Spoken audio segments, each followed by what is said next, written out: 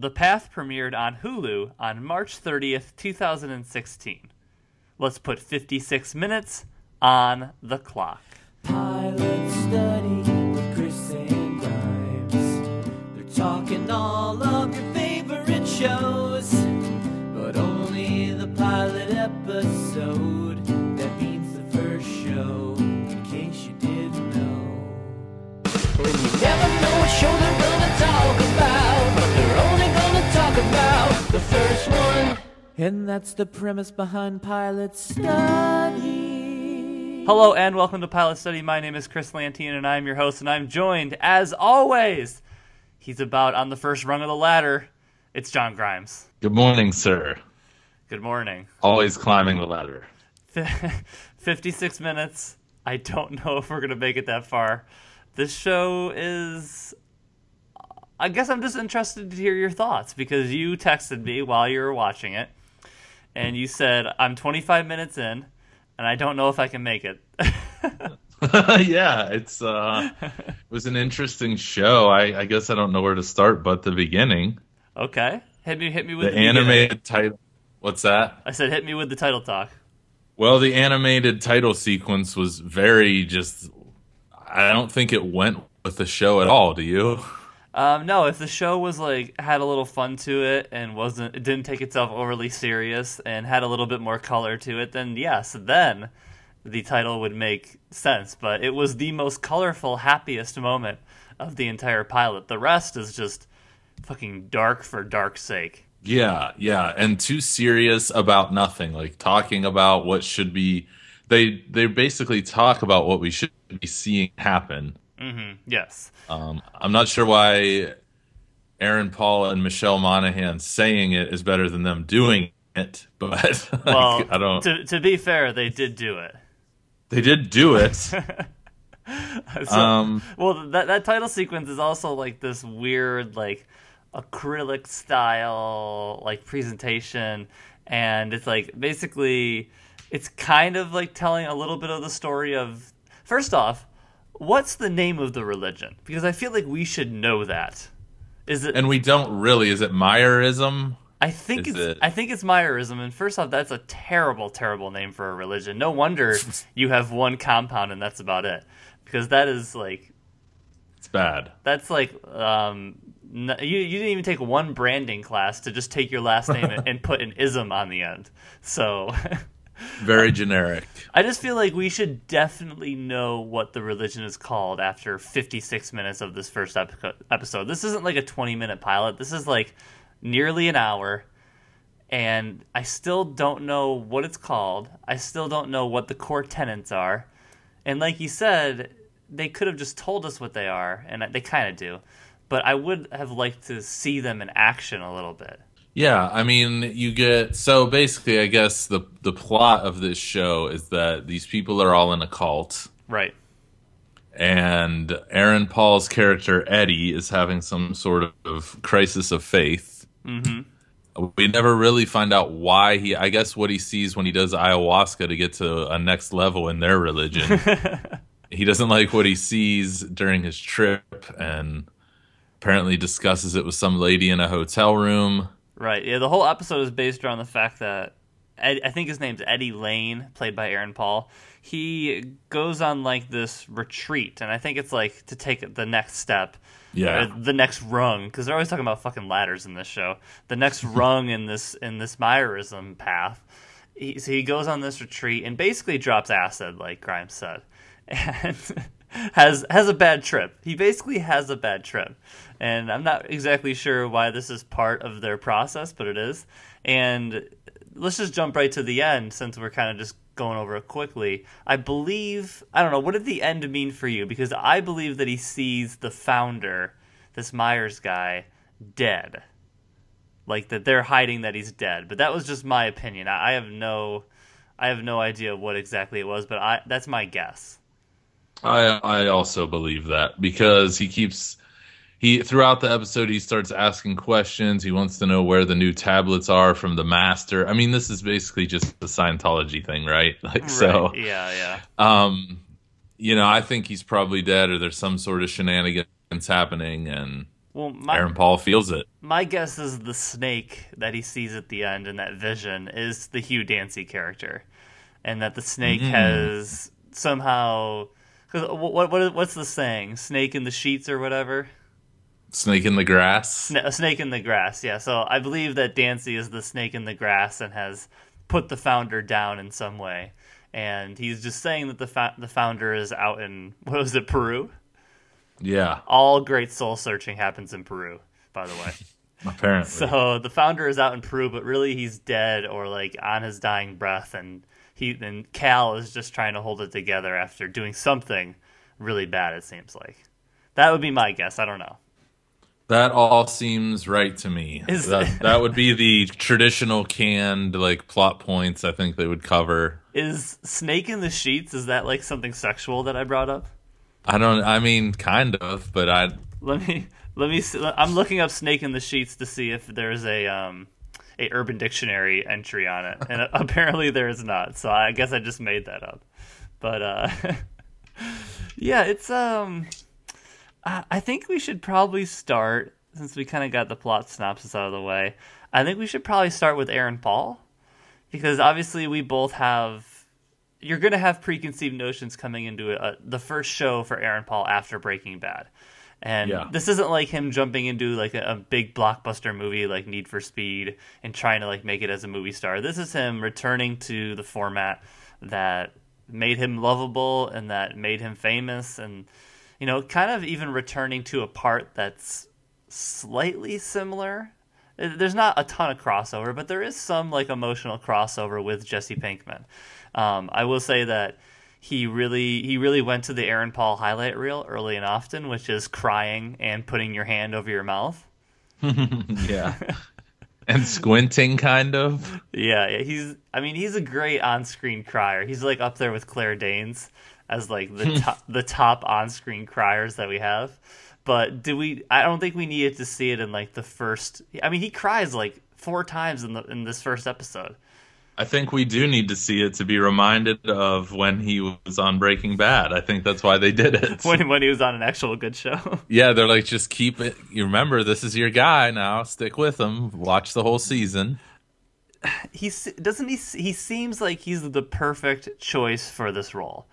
This faithful member, or we think he's this faithful member. One of my major issues with this show is that we never ever see him at strong faith. Like, we don't see him praying to whatever god. I guess they worship a god. We don't see him like at full faith ever, so him at half faith has no effect on us because we don't know what he was previously. Like, even when he's doing that little speech to the converts or the people they rescue from the tornado, it seems like he's faking it. Like, it seems like he's acting within his acting performance to just appease Cal, aka he doesn't want them to know that. Yeah, he doesn't want them to know that he's like, this is BS. I mean, so I think without seeing him at full faith, like, half faith doesn't do anything for me because there's no difference from any prior character establishment. Do you kind of get what I'm saying? You can't just say that he was a big figure in this and then just let us believe it. We need to see this stuff. Right. We see very little. We see a lot of, like you said, Aaron Paul acting. We see a lot of nice, well-shot scenes that are kind of... There's like sex scenes, but I don't even care about those. I'm just like, okay, great. They're doing this now. There's 2 more minutes of this bullshit over at least. Yeah. But I get what you're saying. And yeah, it's just, we needed to see him. They should have shown him as a kid, like loving it or getting his last promotion up the ladder or whatever, at least. Yeah, I mean, the basic tenets of creative storytelling are show, not tell. And all they do this whole freaking episode is tell us, like, exposition that we need to know. Like, apparently there's a ladder involved. Apparently they really like energy in the sun. Yeah. It's like, okay, I mean, you're telling us a lot, but you're not showing us anything. And I mean, really the best part of the whole episode is the design of the compound. And like the fact that the church is like this big red barn with these big huge windows. I don't know. I thought the design of the compound was like top notch. Yeah, it seems real. It seems real, and it seems like they just borrowed like the cult headquarters of some other hippie commune. Yeah. Yeah, it is funny how hippies and cults are like basically a fine line between them. Were you surprised at all that they're big farmers? No, not at all. Because you have to have some way to, support the BS. You have to have something to sell, like a real product, not like a god. Yeah, what do you think they do for money? Do you think? I'm sure they just go to the farmers market and sell their stupid cucumbers. Because I mean, Scientology really, really hit the nail on the head with like economics, and that they made their members pay like a certain amount to get to each level and to get more information. Right. I mean, that's just like, despite what you believe in, that's just a genius business plan. Right. Because seems to be working out okay for them. Because unless the story sucks, you're always going to want, unless the story is like the Path level quality, you're always going to want to know the end. So you're going to continue to pay, and the organization is going to continue to push on. That's why I think Scientology is like the greatest branding effort of our century. I think it's amazingly well branded, and not just the celebrities, but just like basically the whole operation is expertly constructed, which I love. And the miracle of Scientology is that it happened in our century, in the future, when people are supposed to be smart. Like, this isn't like Mormonism with some dude in the woods, like totally like a guy that's been in jail 6 times for lying. Right. This is like, this happened in now. Like, you know what I mean? Like, it's crazy. It's incredible.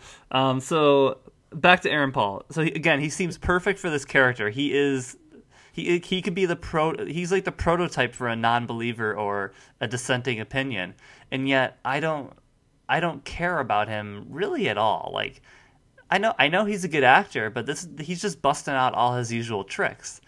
The character itself doesn't really do much for me. Like, so he goes to the retreat and they do these flashback things, and he has a dead brother. None of it landed with me. I don't know. Did anything land with you in his character?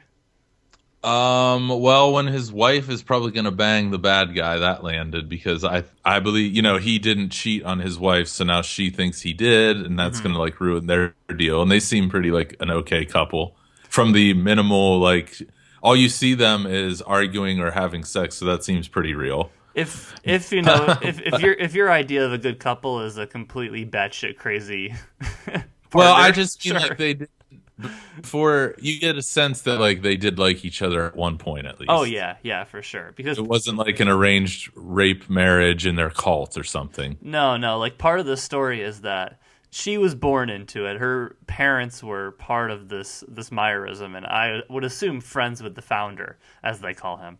And I think they call him the founder, right? They probably don't want to call him the master, because then they're basically remaking that Philip Seymour Hoffman movie. Yeah, they do not call him the master, but I didn't write down what they call him. I think they call him the founder, but so she's born into it, and she's been doing this her whole life. And Aaron Paul comes from like this damaged background. He was going to commit suicide after his brother did. And he ran across like a pamphlet or something. What's the story there? I can't quite remember. He ran into a bookstore and started leafing through a book, and it happened to be by the founder. Right, which is another Scientology crossroads there, because basically the same thing. Yeah. A big thing was L. Ron Hubbard, who of course was an author. Another thing that I really kind of saw from a mile away was Dancy being this like hidden violent person. Like, I mean, come on. They telegraph that the whole way. Right. Something's up with him for sure, because the people who are too good on the surface are always the most effed. Mm-hmm. Yeah. And he just has, like, the haircut. I think the haircut is, like, suitably creepy. Yeah, that is, like, the creep-ass haircut. And you know what that reminded me of was Bradley Cooper in Wedding Crashers. Really? Just, like, the buff jock asshole that deep down, like, murders kittens and shit. He's doing pull-ups at one point. Yeah. Getting ripped. Yeah, exactly. That was necessary, right? Well, and then he doesn't own that lady. Like, come on. So, since we're kind of in negative zone here, what's another con you had? Another thing that just wasn't right in this episode? Because, like, it's well made, and I don't know. There's just something missing from this show that I can't quite pinpoint. I'm hoping we do by the end of this episode. But for right now, I can't grab onto what this show's missing. You know, with shows like nowadays, I guess people invest so much time and energy and money into entertainment. So we want everything to be Mad Men, Breaking Bad, Sopranos quality. And even with like Breaking Bad, it took me 2 or 3 tries with that pilot because I'm like, I don't care about Malcolm in the Middle's dad and his underwear. This seems really weird. Like, but then, you know, you keep going back. And what is that thing that makes you go back and stick with a show and love it? And I don't know either, but it's not here. Like, it has Michelle Monaghan, who's actually like too good looking. It has Aaron Paul, who's great. Like, we like him, you know, he's good. We're not shitting on him. Dancy, he's fine. He fits this role. Like, I mean, I don't know. The show is stacked with good performances. I don't feel like any of their motivations are clearly defined enough to put us at this point in the story. I think we're at the wrong point in the story. Maybe that's part of it. Maybe we get dropped off too late, or they don't. Most of the pilots we talk about, we go over, you know, do they cover the pilot basics? And I don't know if, like, the characters aren't really all that fleshed out. I mean, you have to infer a lot of shit. You have to kind of have having this knowledge of the Philip Seymour Hoffman movie kind of helps. Like, yeah. You've got a plane flying over you. Oh, sorry. Yeah. No, you're okay. Can't control that. Can't you call the airport and tell them to just tone it down for like 40 more minutes? I guess I'm in the path of the airplane. Ooh. Dad joke. Now that we're talking about airplanes, I completely forgot my point. Oh, yeah, so we're definitely dropped off way too late in the journey. Like, we need to be dropped off when Aaron Paul finds that bookstore and comes to this organization and is encountering this Michelle. Is it Monaghan? Yeah. Okay, Monaghan. When he encounters her character, when he encounters Hugh Dancy for the first time, that love triangle that obviously took place. It's like all the good stuff has come and gone already.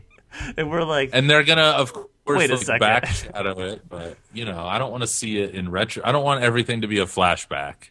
No, either do I. And I can feel that that's like a lot of the way that they're going. But we're because they already did it. This is the wrong part of the journey. Like, I want to see what Paul's really good at is being able to bounce back and forth from being completely dedicated to a cause and being completely disenfranchised and all the steps in between. And we're not going to see that because we're not going to see him taking those first steps. Right. Which really just threw me for a loop in terms of, like, he should be the new convert that's coming in here. Like, that's a real acting showcase for him. Instead, he's just kind of like going to motel rooms at night and talking with random blonde chicks. And then our new converts are entirely boring, like Mary, who is the worst. Like, let's just get that out of the way. Well, so what's her deal? She's a heroin addict or something? Heroin addict, prostituted out by her dad. Right.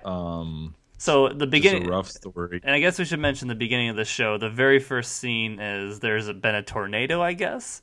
Yeah, it looks like a trailer park tornado. And it tears up all these houses, and these Myerism people show up in all these vans, and basically I would assume they scout out disasters for their converts, which is a smart strategy because you get these people who are on their last legs, you give them a place to stay, food to eat, all these different things, and all of a sudden they're kind of indebted to you, / you have them in church every Sunday. Right. So it's a very smart strategy, and part of this crop that they get, because they really do treat these people like items, basically, is Mary, who is a heroin addict, as you said, and who was farmed out by her father, and who strips down naked in front of Hugh Dancy at one point for no reason. Well, the reason is she wants Hugh Dancy. But yes, he's but above. Why? Which I see at that moment, you know, like we said, he's a snake in the grass. And at that moment, I had respect because I'm like, most of these cult dudes, they're really doing it for sex and or money. Right.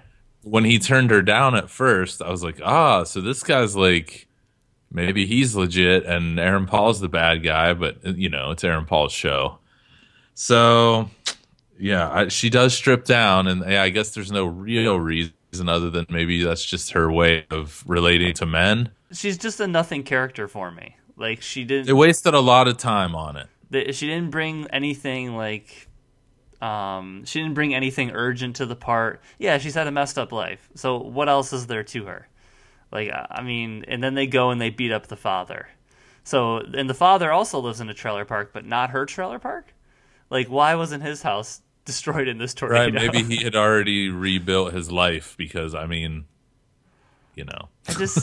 I'm gonna move on to a pro because we've been Okay, yeah, I don't want to get too we've been shitting on the show, and it does have its good aspects. Like I think it's really well made, and I think the compound design is incredible. But more so than that, I think Michelle Monaghan is suitably cocky. I like her in this show. I think she's really good. Yeah, good performance. Probably the best one in the show. She feels like somebody who grew up knowing the entire life message, or message in quotes. She feels like somebody who is cocky because they know what's going to happen when they die. They know like what life is leading to, and you don't. And I kind of like that aspect of her. It would be nice to go through life with that kind of confidence. Yeah.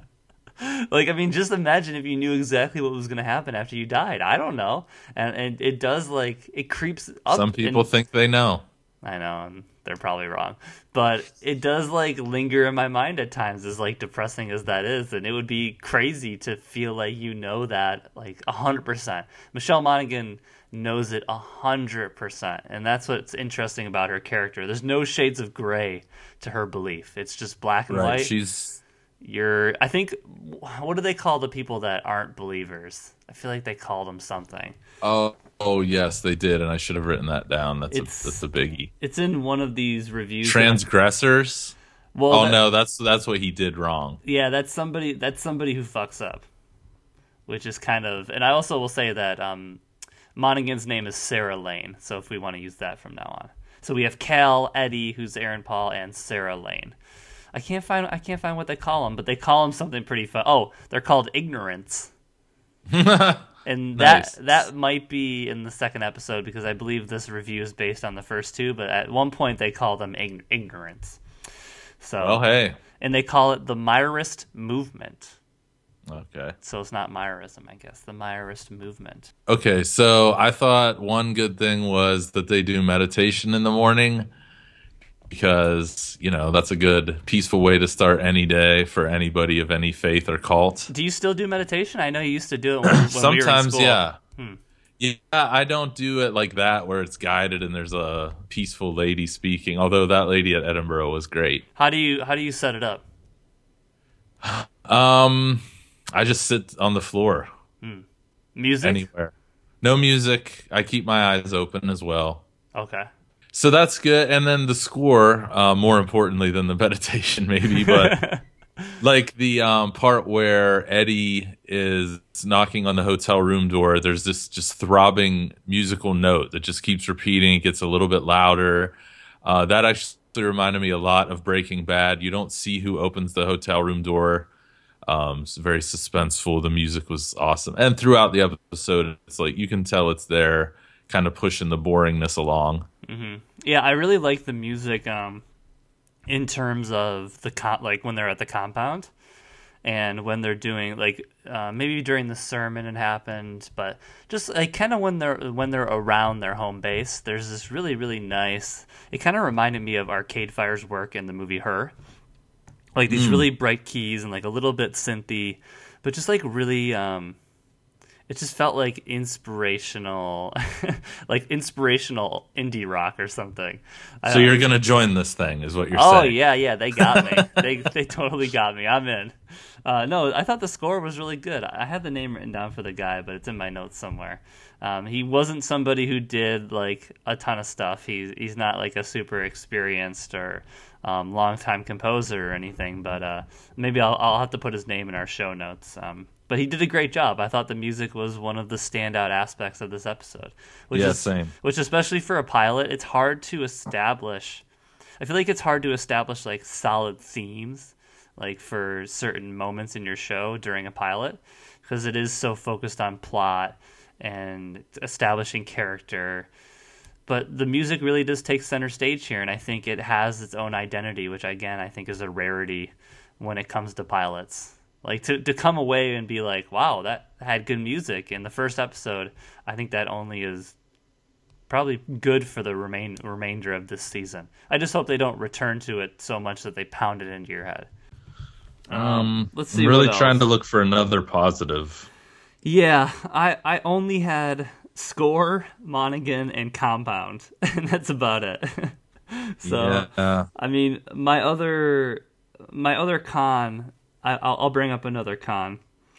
One of the executive producers of this show is a guy named Jason Katims, and he did Friday Night Lights and he did Parenthood. And although I do believe Parenthood does cross over into kind of the religion, like how religion plays in the lives of families at times, I really saw this as more of like a companion piece. And I know he's not the creator; that is Jessica Goldberg. But what I saw more of a comparison with was Friday Night Lights, because Friday Night Lights and the way they depict football on that show, they depict that in Texas football in particular as a very cult-like activity. Like their sermon is the Friday night football game, and people are calling for the head of the leader being the coach, and all these different things that kind of relate to the show that we have here, like kind of the passion and the obsession at times, and the fact that they kind of use children as their base. Right, the same thing we do in high school football. So that was one of the big things. Like, it kind of reminded me of Friday Night Lights in a lot of the points. I did not draw that connection, but I definitely agree and see where you're coming from. But on that same regard, like in that show, and even in the pilot episode, you believe in the cult of Texas football right away.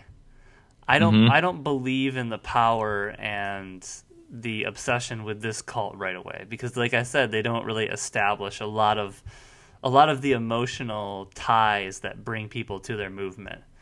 Like the Texas football thing, a lot of the emotional tie is that's all they have. Like Friday night is their big night. They're out in the middle of Texas. There's not much else to do. All your high school kids are on the team or involved or cheerleaders or at the game.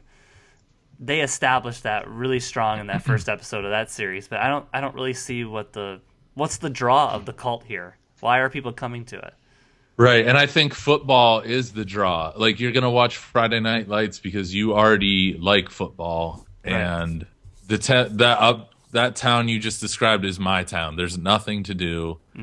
Everybody is either at the game because their kids playing, or their kids in the band, or their kids there, and they want to make sure they're not acting crazy. It's like the town event. So with that, you're already in. You're invested. I like football. I like this. I can relate to this experience. Like, there's nothing to relate to on the path. You can't relate to it really visually as a cool show because there's no action. The story's fine, but most people haven't been in a cult, thankfully, so they can't really relate. There's no like instant buy-in like there would be with Friday Night Lights. You know? I was going to ask you, what kind of cult would you be most attracted to, you think? Like which one do you think, like, if you hung out for a couple of days, you might stick around? Well, I did write down some stuff about this because I love the idea of hippie communes. Like, we all live in a big farmhouse, and every person or couple has like their own room, and everyone has a job, and we share the weed and the chores, and like, you know, and then sex and money is what ruins all this stuff. Same with religion, cults, communes. Like, people get horny and greedy and they go insane, or they kill somebody, or like shit gets fucked up with the story. Somebody lies or breaks, and you know, there's always a downfall.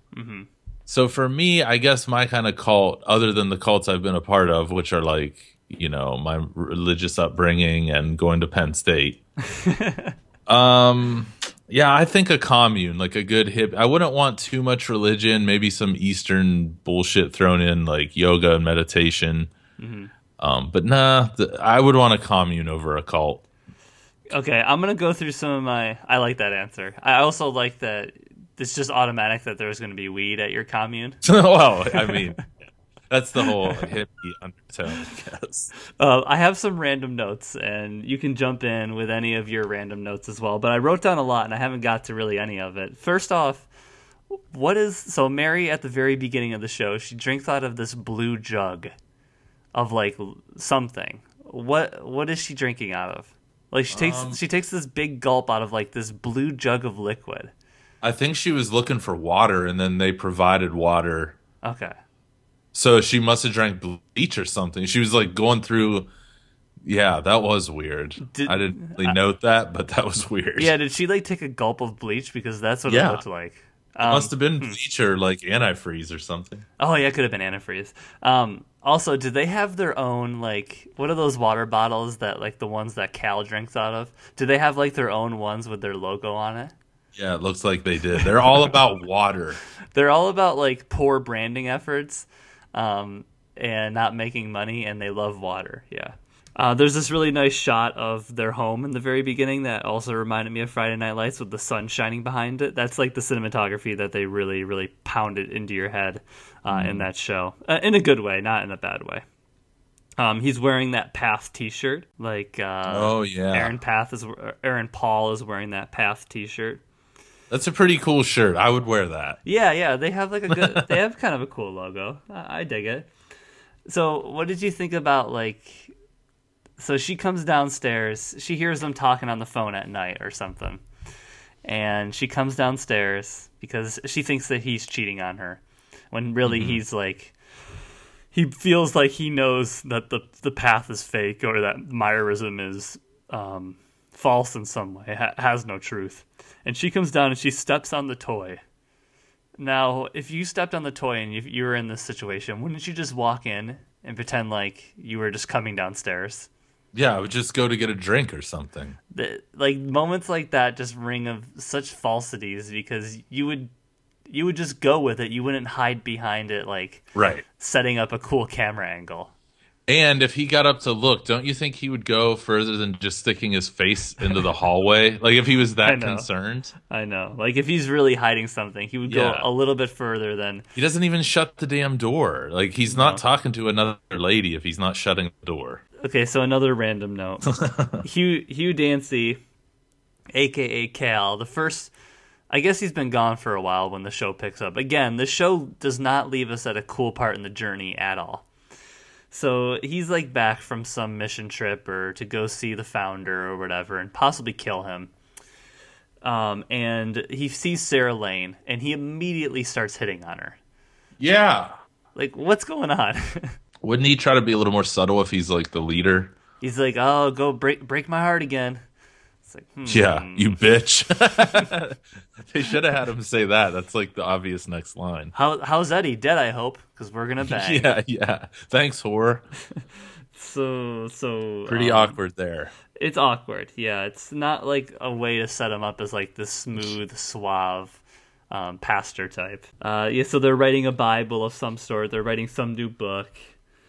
I do like the establishment of like their college past. It seems like they met in like I know they didn't meet in college, but it seems like they met in like a college-like environment, you know, where like they were kind of staying up late and thinking about ways to change the world, or you know, I believe they do mention that they have been friends for a really long time, and just Sarah picked Eddie over Cal, which I'm sure will be a big thing in this season. Yeah, and you can tell it makes Eddie insecure, so that's another reason why he's going to hate this religion, because the head dude is trying to steal his wife. I mean, that's never going to be a big thing. Like, you're not going to want to hang out and go to church with some guy trying to steal your wife. Yeah, like, that probably plays into his disenfranchisement with the movement, considering the pastor is, again, trying to hit it with his girl. Probably doesn't help. I also thought Mike Birbiglia should have been the yoga leader. Oh man, Birbigs would be great in that role. Yeah, he would be a really good yoga leader. The guy was basically doing a Birbiglia. And yeah, that's true. Maybe they couldn't get him that he's like doing things. I was just hoping that he would show up. And I've got a bunch of notes about Mary, but I think we already talked about them all. And then Allison is kind of the last character we haven't hit on, and she is the one that Aaron Paul meets with in the hotel room, and the one that apparently she's on the run from these guys, it seems like. Yeah, she ran away. And that's another thing they steal from Scientology is that I know, like, I've actually done research and I've written long extended papers on Scientology for grad school, and like a big thing was that, and it was basically how the media treated them. This paper was how the media treated them and what were the major events that shaped their public perception within the media. And a big thing was there was this report on, like, and it might have been Nightline or something, but it was this news segment about how the Scientology members, when somebody quit, they wouldn't let them quit, basically. Right. They would, like, show up at their house, and they would follow them, and, like, I believe the person had to take legal action to, like, get them away from her for a certain period of time. So, like, they definitely borrowed that from Scientology. They borrow a lot of stuff, I feel like. Yeah, and I mean, thankfully, like, I've seen The Master more than once, and I love it. I think it's a freaking classic, but that's part of the deal. Like, they record you when you're doing your cleansing or whatever, and then when you try to quit, they like, well, we have tapes of you saying every weird ass thing you've ever thought or done, so we'll, like, give those tapes to your family if you don't stay in and keep part of the machine. It's really scary. And I mean, part of the Scientology thing is also that these people, however far they go up the ladder, not the past ladder, their ladder. The real ladder. the real ladder. They know more of the secret information that you have to pay for, basically. So, right. And of course, it eventually all leaked out via South Park, and I'm sure some other stuff. But South Park was the big pop culture moment. But I mean, that they were trying to protect that brand story, and which of course made keeping people in this religion so important. I also like the idea that Cal is not an originator. Like, he wasn't born into it. I feel like he has something to prove because of that. Yeah, he has a chip on his shoulder because of that, and because he didn't get, like, the founder's daughter. Yeah, I don't think she's the founder's daughter, but I think she's... Oh, you think she's just like a kid that was there? Yeah, she's not the founder's daughter. She is, I believe her parents... they just, like, knew the dude. Yeah, they, like, hung out with him, and I think she was born into that environment. I would assume she's met the founder. Yeah. Born into the environment. Yeah. Did you get the commercial on Hulu where Aaron Paul is, like, a counselor for binge watching? No, because I have Hulu commercial free. Holy shit, dog. That's baller. Not to brag, but, you know. Well, you know, we do have a TV podcast. You kind of got to make the investment. So Aaron Paul plays, like, this... He's in, like, this circle, like, therapy group, and it's about binge watching. So it's kind of like a humorous take on, like, a therapy group or whatever. But he's the counselor. And that kind of was like a microcosm of what this show is to me. Like, they've taken Aaron Paul, and I think they've stripped him of a little about what makes him good. Like, those steps of gray in between, you know... Like I talked about, being away from the path and being on the path fully. And they've kind of put him in, like, the counselor role. Like, they've kind of made him a little sterile and a little dry. Yeah, too neutral. He's too neutral, and yeah, he does have a quest, and he's trying to find out the truth or the lack of truth. But it's just, I don't know. He's not the counselor. He's the patient. That's his role. It doesn't right. it doesn't work when he's the counselor, and I think they're trying to do that to him in the show as well. I did like. There's another really good moment where he's like used for new recruits, and apparently all the people in the trailer park are all meth heads because they're all trying to, like, get him in their religion. Like, it was kind of weird that, like, none of the people from the tornado left. They were all just in that big group later on. Yeah.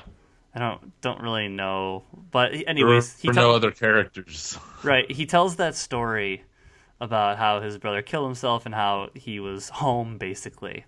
And then he proceeds in this really cool, like, voiceover transition thing. He proceeds to tell his daughter the worst bedtime story ever. Yeah. Ever. Like, yeah. Is that a Myerism story, or do you think he really thought that, like, it was like a war hospital story or something, right? As the doctor walked up the steep mountain, he thought about all the horrible things he had done to the soldiers at the hospital. Yeah, it was pretty weird, but it was definitely a Myerism story. Like, that's another way to indoctrinate people, is you got to get them when they're young. It was like, it was fucking nightmare fuel for that little girl. It was very weird. Yeah. And then I noticed that that very same night, both the parents take off and leave their child alone. So if she does, if she does have a nightmare, no parents are around to help at all. That's an interesting parenting strategy. And my last little thing before we can talk about some other TV shows before we hang it up today, since it's 56 minutes and I have a couple more things to go off, so we're good. We got 15 minutes left, so I did want to talk about the structure of the show, and that I didn't like the flashbacks and like everything kind of having to connect at the end and like bouncing back and forth between present and past. And I think every time they like had momentum set up, they went backwards. Yes. And that was just, I mean, I know why they built it that way, because you needed that final shot, that stinger at the end, kind of like a pilot tradition to have something that is like a little bit of a mystery, especially for dramas. But I didn't like the forward momentum of this show, or the lack of. Yeah, I mean, again, that's why they should have gone through the show and we watch Aaron Paul's character go through the shit rather than having to flashback every time there's a huge gap in the story where we have no clue what the fuck's going on. They're like, hold on, let's flash back 20 years, or let's flash to a fucking ayahuasca trip, and now let's flash to a nightmare. And it's like, no, just, do the shit right. So I've talked for far too long. Give me some of your notes that you picked up while watching. Well, my favorite scene of the whole show was when Cal is speaking to, I guess, the higher-ups or the regulars, not new people, like people that are in it to win it. Mm-hmm. And he tells the story of Plato's Cave. I thought that was actually a pretty cool scene overall, just in general, like the stuff, like the film clips behind him, and then at the end they drop this cloth and the sun comes shining in, and he's like the bringer of light. Yeah, he's the show, he's a definite showman. I like that. He has all this charisma, and that's a good story. And ironically, the story is often used against religion. They say religious people are in the cave still, and they're missing life because they're seeing the scary shadows of like what they think are monsters and blah blah blah. We all know that story, but right.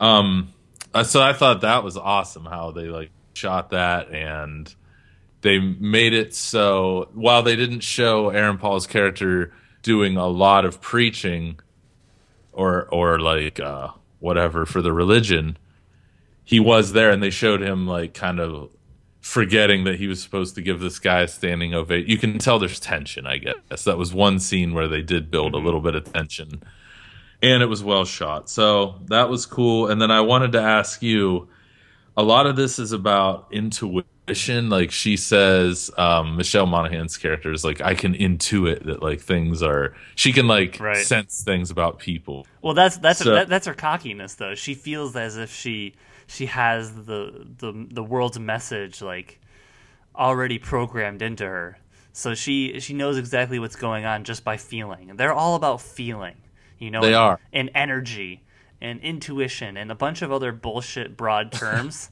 that you can't prove or disprove. That's what makes a religion powerful, is if you can't prove or disprove anything. So it's all based on faith.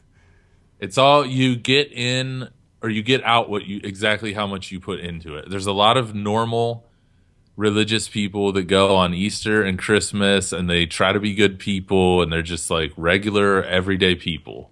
Those are the normal ones. Then, it's like everything, like politics, like sports, like whatever. You take it so far sometimes that you just become an unbearable human. And these people are like that, I think. And I feel like, you mentioned that sermon scene being powerful. I feel like that could have come, like that could have been our show moment. Like that could have come earlier in the episode. Excuse me. Jeez, I keep hiccuping. That could have come earlier in the episode and established his disenfranchisement with the movement a little bit. Like it wasn't like a really flashy scene on Paul's end. It was flashy on Dancy's end.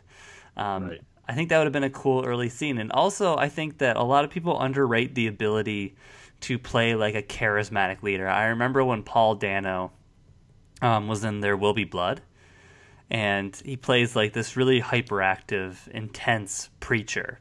Yeah. And I just remember thinking like, oh God, this guy's gonna get all the award love. He's gonna win an Oscar. It's an incredible performance, and he didn't win anything.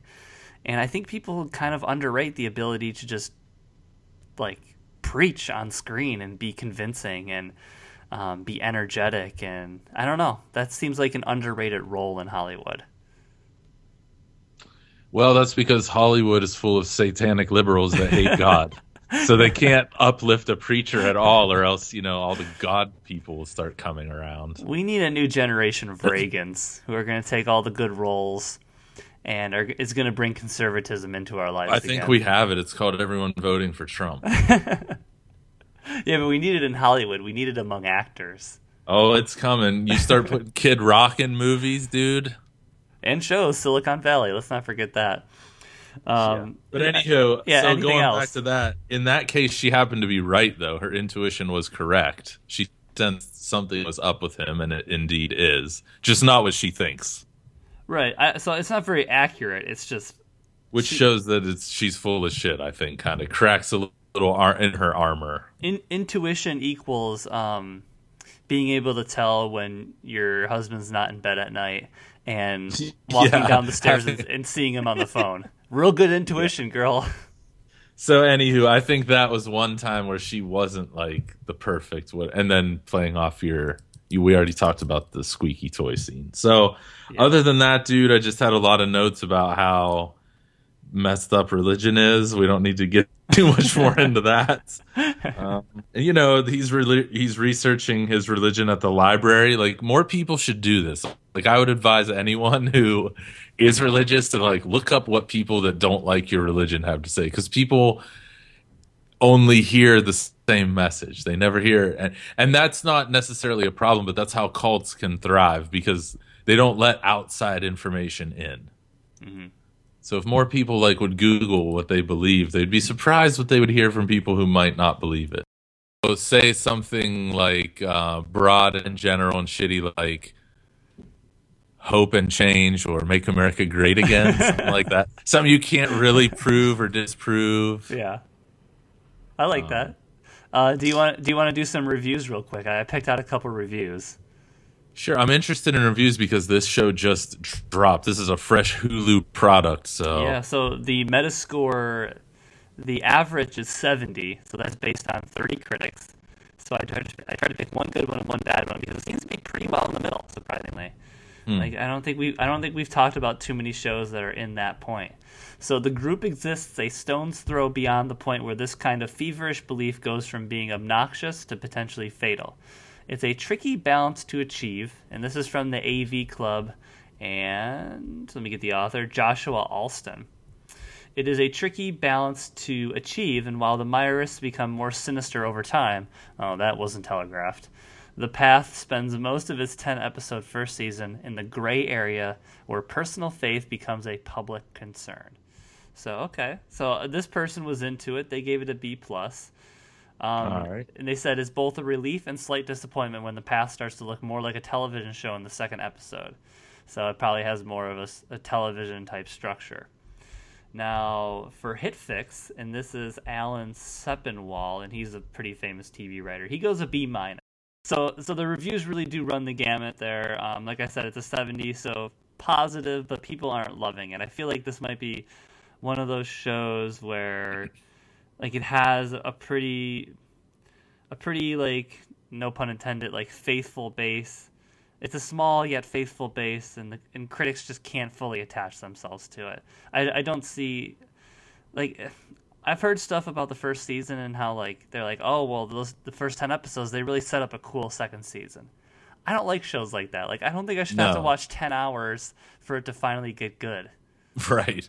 I already dealt with that with Mad Men. I had to watch 3 years. Jesus Christ. I actually like basically all of Mad Men, but I don't know. Me too, but you know what I mean. It's not like action packed. Yeah, it really heats up action wise in the fourth season when they as action packed as Mad Men could be. So let's wrap it up today. Let's do our plugs. Go ahead. All right. So follow me on Twitter @_GrimesJohn. And that's it. Thanks for listening. This has been episode number 21 of Pilot Study, and we have 3 more episodes until we wrap up that first season, and then we'll go back into the lab and figure out what we're going to do for that second season and how we're going to approach it. We have a few more episodes left next week. We'll drop a preview for that at the end of this episode, and in the final one, in episode 24, we are going to induct a pilot into our Hall of Fame. So we'll have a crazy good pilot. We'll induct it into the Hall of Fame, and then you won't hear from us for a few weeks while we prepare for season 2.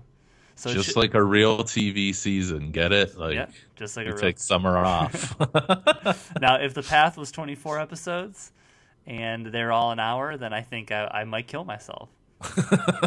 It'd be a lot of talk about right and wrong and energy, and I don't think I could handle that. So you can find me on Twitter at Chris Lantine, ChrisLantinen. And of course, thank you for listening. Rate and review us on iTunes. Do all that good stuff. Thank you, Grimes, for joining me today. Thank you. And we will talk to you guys soon. You never know what show they're gonna talk about, but they're only gonna talk about the first one. And that's the premise behind Pilot Study. Next time on Pilot Study. In 5, 4, 3, 2.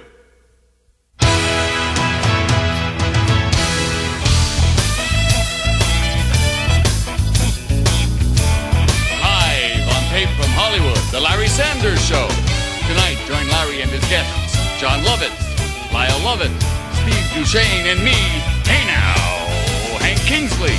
And now, because we've tried it with just the desk, and it really isn't the same,